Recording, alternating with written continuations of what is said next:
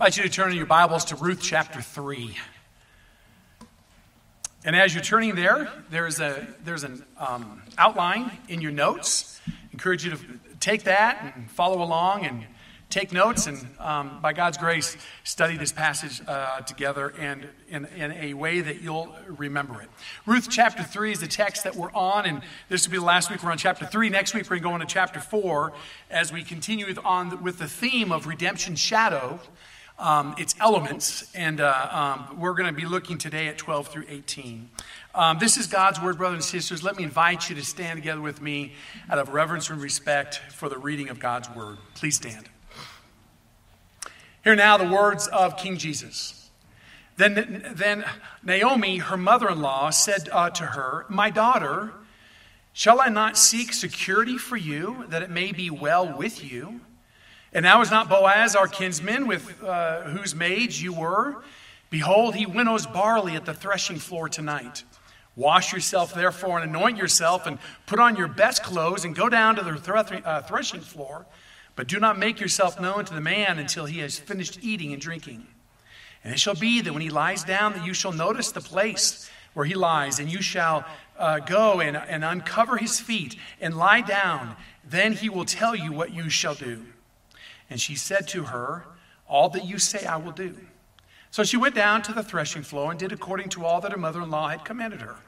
When Boaz had eaten and drunk and his heart was merry, he went to lie down at the end of the heap of grain, and she came secretly and uncovered his feet and lay down. And it happened in the middle of the night that the man was startled and bent forward, and behold, a woman was lying at his feet.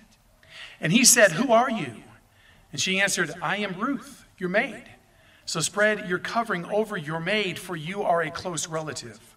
Then he said, "May you be blessed of the Lord, my daughter. You have not shown your last kindness to be better. You have shown your last kindness to be better than the first by not going after men, whether poor or rich. And now, my daughter, do not fear. I will do for you whatever you ask, for all my people in the city know that you are a woman of excellence. And now it is true, I am a close relative. However, there is a relative closer than I. Remain this night. When morning comes, if he will redeem you, good. Let him redeem you. But if he does not wish to redeem you, then I will redeem you. As the Lord lives, lie down until morning." So she lay at his feet until morning, and she arose before one could recognize one another. And he said, "Let it not be known that the woman came to the threshing floor." Again he said, "Give me the cloak that is on you and hold it." So she held it, and he measured 6 measures of barley and laid it on her. Then she went into the city. And when she came to her mother-in-law, she said, "How did it go, my daughter?" And she told her all that the man had done for her. And she said, "These 6 measures of barley he gave to me, for he said, 'Do not go to your mother-in-law empty-handed.'" Then she said, "Wait, my daughter, until you know how the matter turns out, for the man will not rest until he has settled it today." Thus far, the reading of God's word. Let's pray together. Lord, what a delight it is to fellowship with you now in your word and this table. Lord, it clearly is, we know, the climax of a worship service. To commune with you, to have you feed us. And Lord, that we might feast upon you spiritually. And that we might be convicted and humbled and rebuked and built up and trained in righteousness unto your glory and praise. Lord, we pray that you would do all of that and more this day. Grant me grace to preach your word with fidelity. Grant that our faith will not rest on the wisdom of men, but on the power of you, our God. May you, O Lord, penetrate deep within our hearts the truths of your word, that we truly would be the people you've called us to be this day. We ask it in Christ's name. Amen. Please be seated. On account of our study of the prophets over the last decade, you were introduced to a prophetic tool known as telescoping. Now, I think most of you know the definition of that, but let me review it for you real quickly. The word telescoping is a literary biblical tool which comes derived from the idea of the construction of a telescope. So with the telescope, you have 2 lenses, right? You pick up one lens and you look through it, everything's blurry. You pick up the second lens, you look through it, everything's blurry. But if you take the lenses and line them up and look through the near lens at the image on the other lens, you'll see things that you would never see with the unaided eye. Okay? Now, that's technically not how a telescope works if you study it. But that's where this idea comes from grammatically. So the call is for us in prophetic telescoping, like Isaiah chapter 7, to look through the event of this baby born, whose birth would signal the demise of the enemy, to look through that birth at the other birth, the big birth that prophecy is ultimately focusing on. That's telescoping. And when we do that, oh my, we see what Isaiah promised in that time is completely different, or not different, completely holy, much more than what we ever would have thought of just gazing upon Isaiah chapter 7. Now, that prophetic tool is not in Ruth, okay? But we're using that prophetic tool. I'm using it as a metaphor to invite you, as we have, to look through this section of Ruth 3 and 4, which details the redemption of Ruth and Naomi, and ultimately Mahlon, to look through the details of this redemption, this redemptive work, upon the glorious work of Jesus Christ and the redemption we have. To do that is to be encouraged on all manner of levels. Now, we have biblical justification to do that, one of which is Luke 24. You're aware of these verses. Luke 24, Christ on the road to Emmaus with the disciples. Remember what we read? We read that, or what that text says, and beginning with Moses, with all the prophets, Jesus explained the things concerning himself in all of the scriptures. From that passage and many more, we have concluded that Christ's shadow goes throughout all of scripture. That this passage before us is a shadow cast by the redeeming grace of Christ. So to gaze upon this passage with the eye of faith, with the eye informed and instructed about Jesus Christ, is once again to be encouraged and built up and blessed as we think about what happened to Ruth, 3,000 plus years ago? That's going on right now in your life. Incredible. This isn't dead, this is alive. Right? Living and active and sharper than any two-edged sword, piercing us deeply. So we're going to continue in our study of this incredible chapter 2 and 4, or 3 and 4, beginning this morning with the sixth element that we have seen that we'll learn about redemption, about Ruth's redemption. Notice with me verse 12 and 13. It is not at the expense of righteousness. Notice 12. This is Boaz speaking to Ruth, who was laying at his feet, and Boaz responded to her overture that basically that was her saying, please marry me. And Boaz responded to that overture with these words. And now, it is true, I am a close relative, the word literally in Hebrew, redeemer, Gaal. I am Gaal. However, there is a Gaal, a relative, a redeemer, closer than I. Remain this night. When morning comes, if he will Gaal you, redeem you, let him redeem you. But if he does not wish to redeem you, then I will redeem you.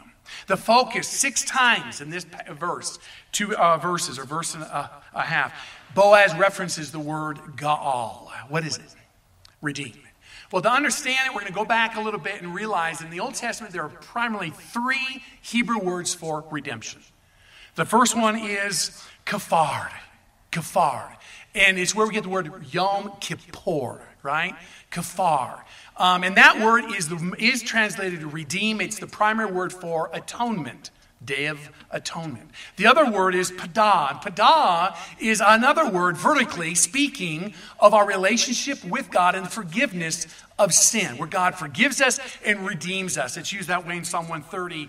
And he will redeem, padah, Israel from all her iniquities. So you get the flavor. We're talking about redemption with those 2 words. Now, that's the vertical. That vertical redemption that we have by necessity in God's kingdom, in his covenant, demands a relationship between you and me and each other. And that relationship carries with it responsibilities. As in being a peacemaker, Matthew 5. as in saying, Lord, forgive us our debts as we forgive our debtors. The word used to describe that horizontal, redemptive responsibility that we have on account of the vertical is Gaal, this word. Okay, now we've reviewed this. At this time, there were 6 activities, 6 requirements, activities associated with Gaal, redemption, the redemption of Ruth. Okay, you've got them there in your notes. To maintain the freedom of individuals with the clan by buying them back, those who had been sold into slavery. You can read through it, but it comes to a climax in 5 and 6, redeeming the land, and in number 6, to redeem the name of a deceased family member by taking his wife as his own and bearing a child who as an adult would live as the heir of the deceased. And that's the word behind the levirate marriage of Deuteronomy 25, right? And that's what's going on here.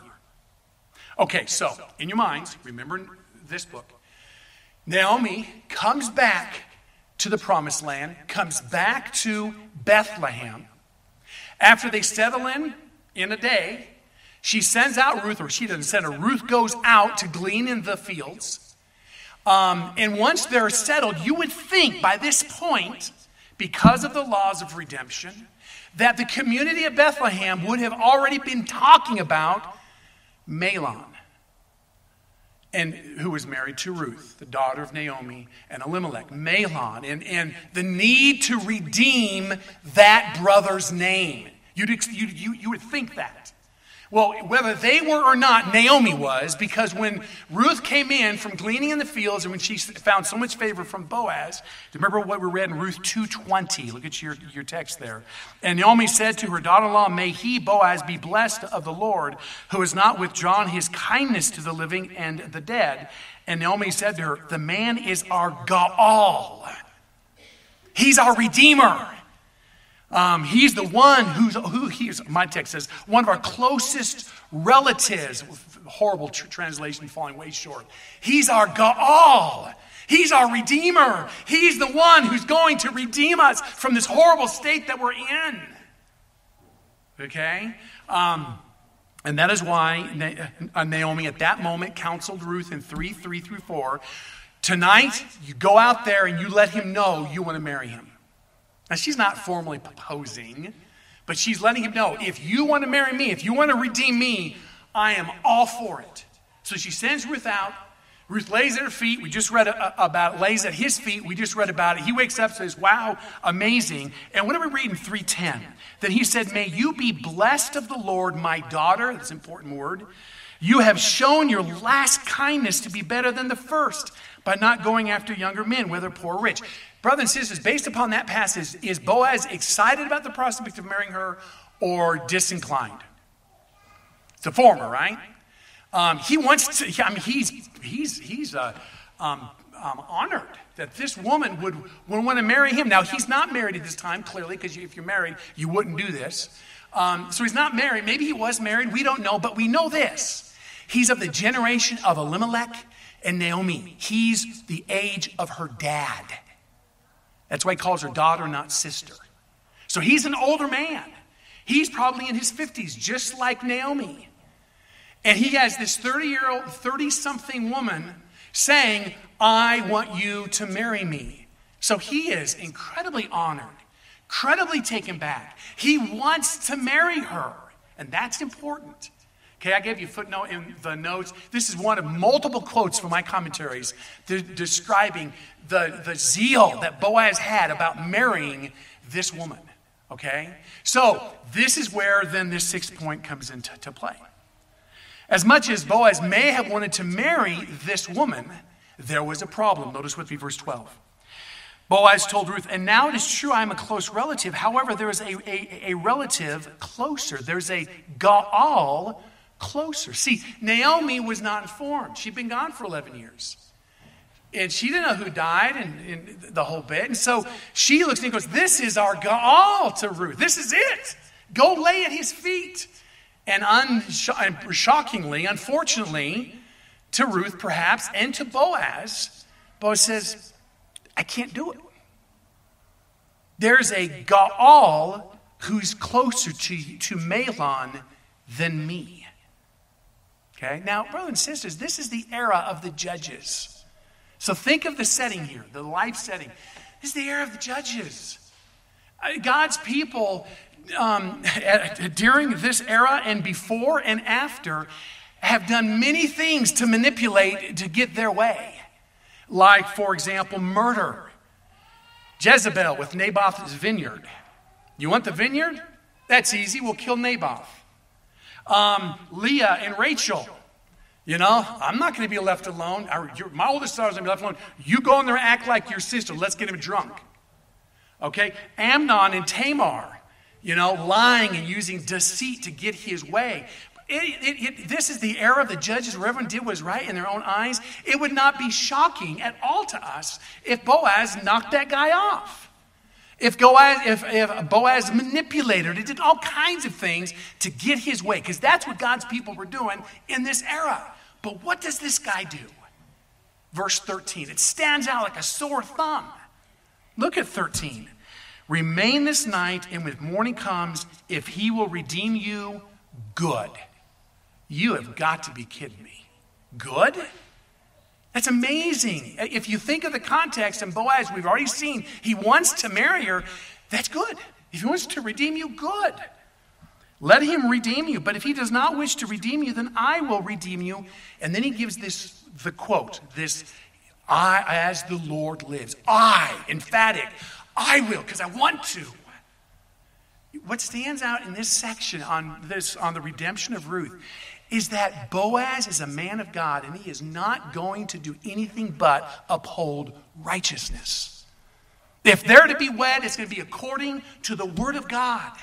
He's going to uphold righteousness. He's not going to manipulate. He's not going to do it his way. He's going to do it God's way, and thereby uphold righteousness. Now, brothers and sisters, when you and I look through this event, this shadow, at that which is causing this shadow, we look through this lens at Jesus Christ and the redemption of Christ, we go, wow, guess what?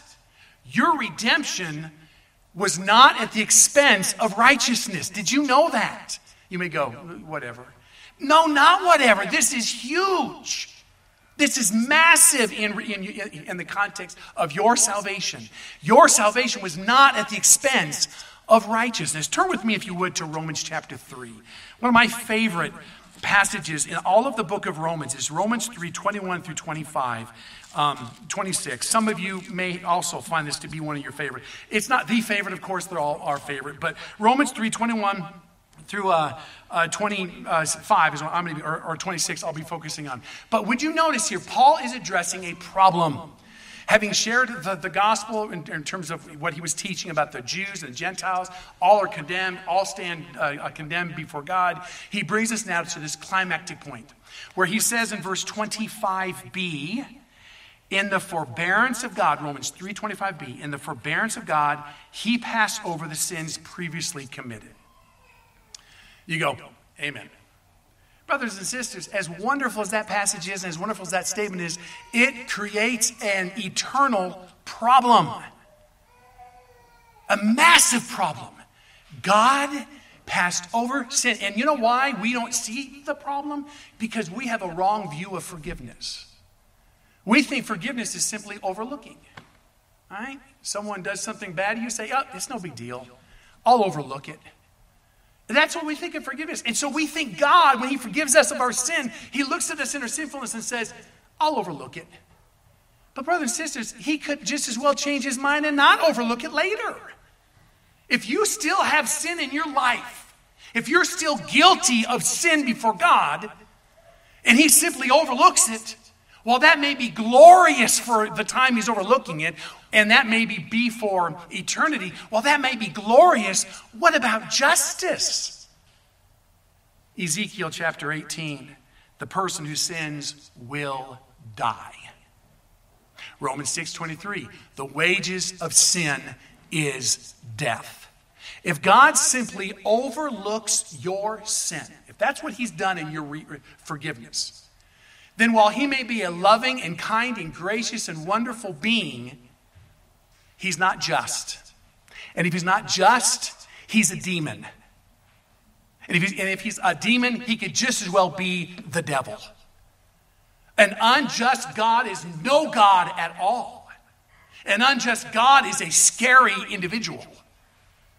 Okay, so Paul says, man, he overlooks sins previously committed, but that creates this massive problem, which the cross solves. Notice with me Romans 3:25, now the beginning again. Speaking of Christ's cross, on the cross, God displayed publicly, or Christ was displayed publicly. Now that's in contrast to the sacrificial system, which was all private. Christ was before everyone could see. He was displayed publicly as a wrath-removing sacrifice, a propitiation, which means satisfying justice. The wage of sin is death. What did Jesus Christ do? He gave his life to pay for your death. God doesn't overlook sin, brothers and sisters. He doesn't. He doesn't say, oh, we'll just downplay the fact that you sinned. God paid the payment due you. Because of your sin, my sin, he put that payment on Jesus Christ. Or better yet, Jesus Christ said, give it to me, God, on the cross. God displayed Christ to the entire world as the object of God's just wrath. And then he goes on. In his blood, through his death, this was to demonstrate, so the whole world could see, God's righteousness. So the cross of Christ not only forgave us our sin, but it also demonstrates something about God. He's righteous. How? Because this is why. In the forbearance of God, he passed over sins previously committed. Do you see it? People could say, oh, so God's not just. He's a loving God, but not a just God. And Paul's saying, no. The cross demonstrates that God is both a loving God, and that he passes over sins, he forgives them, by damning another individual in your place, Jesus Christ. And then we read, because in the forbearance of God, he passed over the sins previously committed for the demonstration, I say, of his righteousness at the present time, that he might be both just, declared to be, God is just. How do you know that? The cross. And the justifier, the grace giver. The one who forgives sin. How do you know that? The cross. God put at the cross, God did two things masterfully. He both demonstrated to the world his grace and his justice in one act. Do you understand, brothers and sisters? So many of us, now I think you know academically that, oh no, justification is an act of God's forgiveness, right? You know that academically, but the way we practically live as if God overlooks our sin. He doesn't. And by overlook, I don't mean in the biblical sense. I mean in the human sense. He just downplays it. It's not a big deal. I'll just ignore all those sins. That's how we view God. And so when we have a bad sin week, we go, I think God has to get sick of ignoring my sins. He has to be fed up by now. And therefore, God must at this point be angry with me. He must be dour with me. There must be this distance in my walk. Brothers and sisters, all of that is fallacious. When you understand that at the cross of Jesus Christ, God's wrath was removed. All of it. There is therefore now no condemnation for those in Jesus Christ. Do you see what our redemption is? God, he didn't ignore justice. He upheld it. And in upholding it, what a blessing for you and me. Do you understand what this means practically in our walks with Jesus Christ? No matter how bad you may sin as a Christian, that sin has been paid for by Jesus Christ. It cannot condemn us. God cannot disown us. He cannot relegate us to a second level. He cannot disdain us. Because of that crosswork, Romans 3:25 through 26, God is ever and always well pleased with you even when you're sinning. That's the gospel. Amazing. So we look at Boaz and we go, this passion, at a time where no one had this, very few had this passion to uphold righteousness. I'll tell you what, you look through that at Christ, you go, wow, what an encouragement for you and I. Notice seventhly, it's unto honor and not dishonor. Verse 13. After speaking to Ruth about his commitment to redeem her, Boaz told her, lie down now until morning. So she lay down at his feet until morning and rose before one could recognize another. So it was awfully dark. And he, Boaz, said, let it not be known that the woman came to the threshing floor. He announced that to Ruth and to all of his servants. Let it not be known that Ruth came to the threshing floor. So Ruth spent the night. After the interchange in the middle of the night, who's at my feet? And remember, in the Hebrew, he's shocked. He literally is scared, frightened. Who's at my feet? You know, I'm your servant, da-da-da. So then she stays there, spends the night. And then, brothers and sisters, had dawn awoken, and everyone else on that reaping time looked and saw Ruth rise from Boaz's bed, you know what? No one would think a thing bad about Boaz. But they would have thought horrible things about Ruth. Double standard? Yes. A biblical standard? No. Double standard culturally? Yes. Think with me. God originally ordained it to be one man, one woman forever, right? Genesis. Yet man in his sinfulness rebelled against God's standard and dove in the ancient world into polygamy. So you got patriarchs visiting prostitutes, Judah, Tamar. You've got Abraham not having a kid. His wife saying, hey, sleep with my handmaid. You've got David, multiple wives. Solomon, multiple wives. I mean, brothers and sisters, the ancient world was saturated with this. Okay? Now, you go, why would God allow that? Well, brothers and sisters, just like wise parenting, you don't take a 6-month-old baby and discipline it or try to change it from going to the bathroom in his pants, soiling his garments, spitting up his food all over you, crying when they want to eat. You don't go, man, that child needs discipline. You don't do that. But what if you got a 14-year-old son who soils his pants, who, when he has to throw up, doesn't try to go to the bathroom, goes, hey, Dad, yeah, blah, right? I mean, blah, right? What if that 14-year-old son, when he came in hungry, like 14-year-olds are famished, I'm hungry. He comes in and he falls on the floor, does a backflop, and goes, ah, and starts screaming. What would you say to him? You'd say, oh, Junior, isn't Junior cute? He has poopy pants. You know, he has poopy pants. He's a good little kid. No, you're going to say, we got to fix this. Brothers and sisters, I'm talking about something we do in parenting. It's called condescending grace. Calvin, made this phrase up when it came to God. This is known as the doctrine of God's condescending grace. It comes from Matthew chapter 10. That's what God does, or Mark 10. That's what God does with his people in the Old Testament. They're children. You can't expect them to act and function as adults. So, Mark chapter 10, some Pharisees came up to Jesus, tested him, began to question whether it's lawful for a man to divorce his wife. And Jesus answered and said, what did Moses command you? And he said, Moses permitted a man to write a certificate of divorce and send her away. Deuteronomy 24, by the way.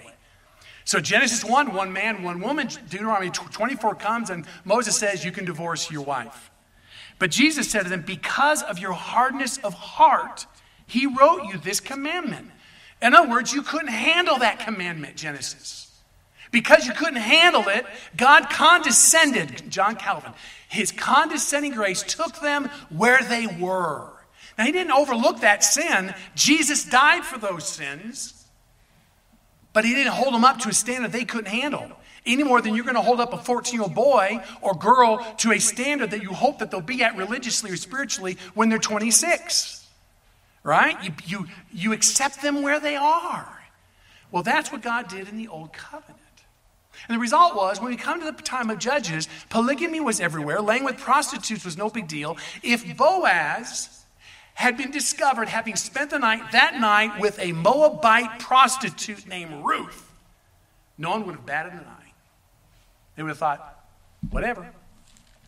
I'm sure there were other men in the field that evening.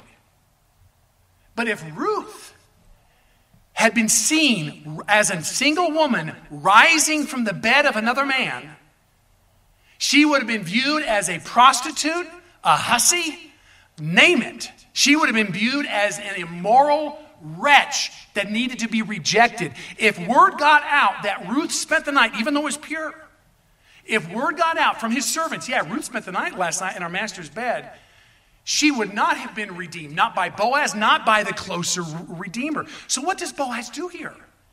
In the middle of the night or the middle of the morning, it's dark. He gets his entire camp up and says, no one will speak about this. He's just like Joseph, right? With Mary. He was a righteous man, not seeking to have her be dishonored. He preserved her honor and said, no one speak about this. Ruth, go home. Brothers and sisters, you look through this redeeming element of Boaz and Ruth upon the redemption we have in Christ. And once again, we're floored. Do you know that your salvation was unto honor? Let me read a verse. 2 Timothy 2:20, Timothy's struggling with people in the church, eating them up. And God says the reason why, or Paul says the reason why is because they're not saved. Those people biting you, they're not saved. Listen to what he says. Now in a large house, speaking of the church, there are not only gold and silver vessels, but also vessels of wood and earthenware. Some to honor, some to dishonor. He's saying in a house, we got the daily ware and we got the china. In the church of God, you got people who aren't saved. That's the wood and vessels. But the other ones, the china, the ones claimed by God, they're to honor. Do you understand? God saved you to honor you. Or better yet, another way of saying it is this. God's salvation includes honoring you and me. Think about that with me. Again, I hope that doesn't go over your head. It's like, whatever. Brother and sister, this is huge. The world's going to dishonor us all the time. They're going to beat us up. But God's plan for us is honor. Listen to 1 Peter, you know it, 1 Peter 1, 6 through 7. We read Peter, he's speaking of the second coming of Jesus Christ. In this you greatly rejoice, even though now for a little while, if necessary, you've been distressed by various trials, that the proof of your faith, being more precious than gold, which is perishable, even though tested by fire, may be found. Your faith may be found to result in praise, glory, and honor at the revelation of Jesus Christ. Now, you got a quote there from Wayne Grudem. Read it, please. I'm not going to spend the time. You got verses that back what he's saying up. Romans 2:29, Matthew 25:21, where the Bible is very clear in the eternal state, God is going to honor us. Praise, glory, and honor in 1 Peter 1 is not talking about us giving praise, glory, and honor to God. That's the praise, glory, and honor that God gives to us. It's just as Paul said it in Ephesians, talking about marriage. No one ever hated his own flesh, but nourishes it and cherishes it, honors it, just as Christ also does the church. Brothers and sisters, when you think of the redemption of Boaz, you think of this incredible concern for her honor. When you think of the redemption you have in Christ, you need to think of this incredible concern that God has, and that's honor. Now you go, why is that so important? That's so important because that brings us from just merely getting by.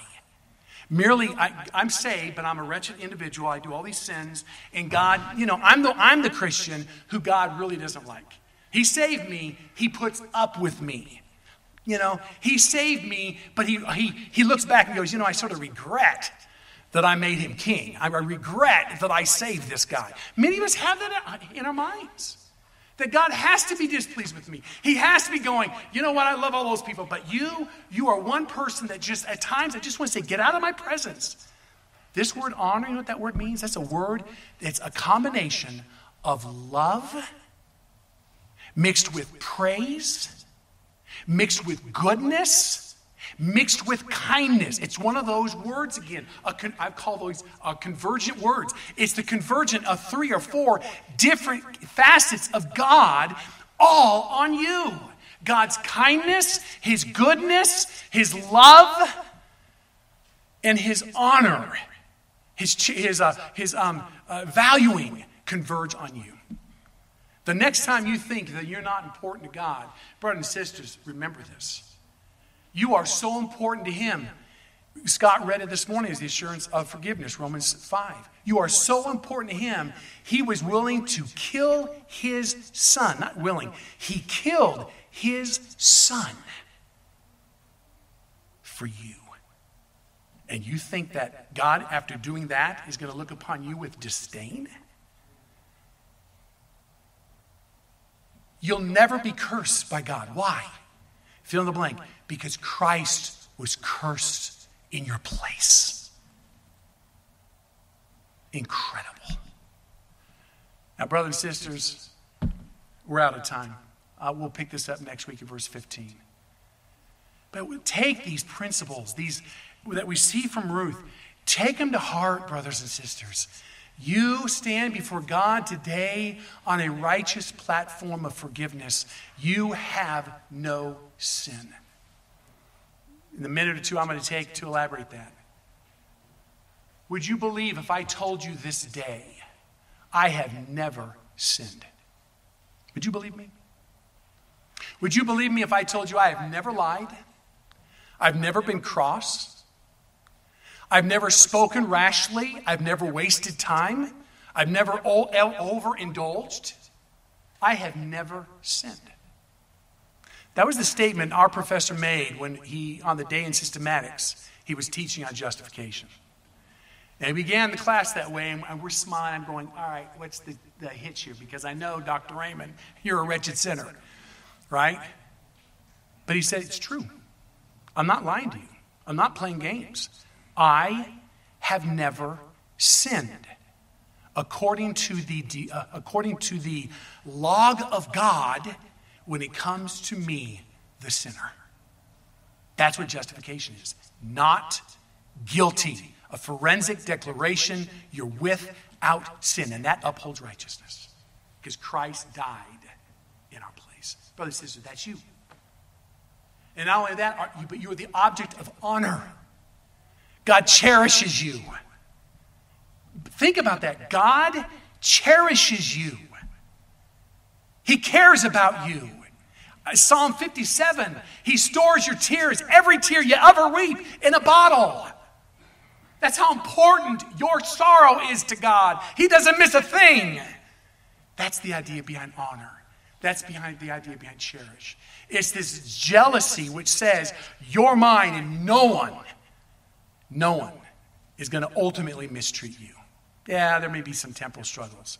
But in the end, brothers and sisters, no one is going to mistreat us. What a God we serve. Let's pray. Father, it is amazing to gaze through this anecdotal passage describing what you did in the life of redeemed people over 3,000 years ago. And yet to study this passage and see that it has a freshness to it, a delight, a relevancy, which hits us right where we live. Lord, in so many ways, we are Ruth. We are the grateful recipients of your forgiveness of sin by which you condemned Jesus Christ. We are the glorious recipients of your divine love that continues to love and thus results in cherishing. You told your people, I, the Lord, do not change. Therefore, you, or sons of Israel, are not consumed. Thank you, God, that you do not change. Thank you, God, that we are your beloved children, whom you chose over Christ, as you allowed him and sent him to the cross that we might live. God, thank you. Hear our praise this morning. I pray for the brethren listening to this passage that, God, you would penetrate deep in their hearts and you would shake that cold heart. That, Lord, you would crack those convictions that have arisen over their fallen mindset that God could never love me when I've done these things. Crack that, Lord. Shatter it. Break our wayward will. Refashion our brains and our minds according to your word, that we would leave here impassioned for Jesus Christ because of your passion for us, Jesus. Longing to serve you because of your grace given to us at the cross. God, we pray, so drive us this day. We turn now to the table, O Lord, and pray that you'd bless this time as well. that we would see in this meal the message this morning of forgiveness, of justice rendered, of forgiveness granted, of love extended, of cherishing and caring. Lord, bless this time to our spiritual nourishment and growth in grace, we pray in Christ's name. Amen. Amen. Let's indeed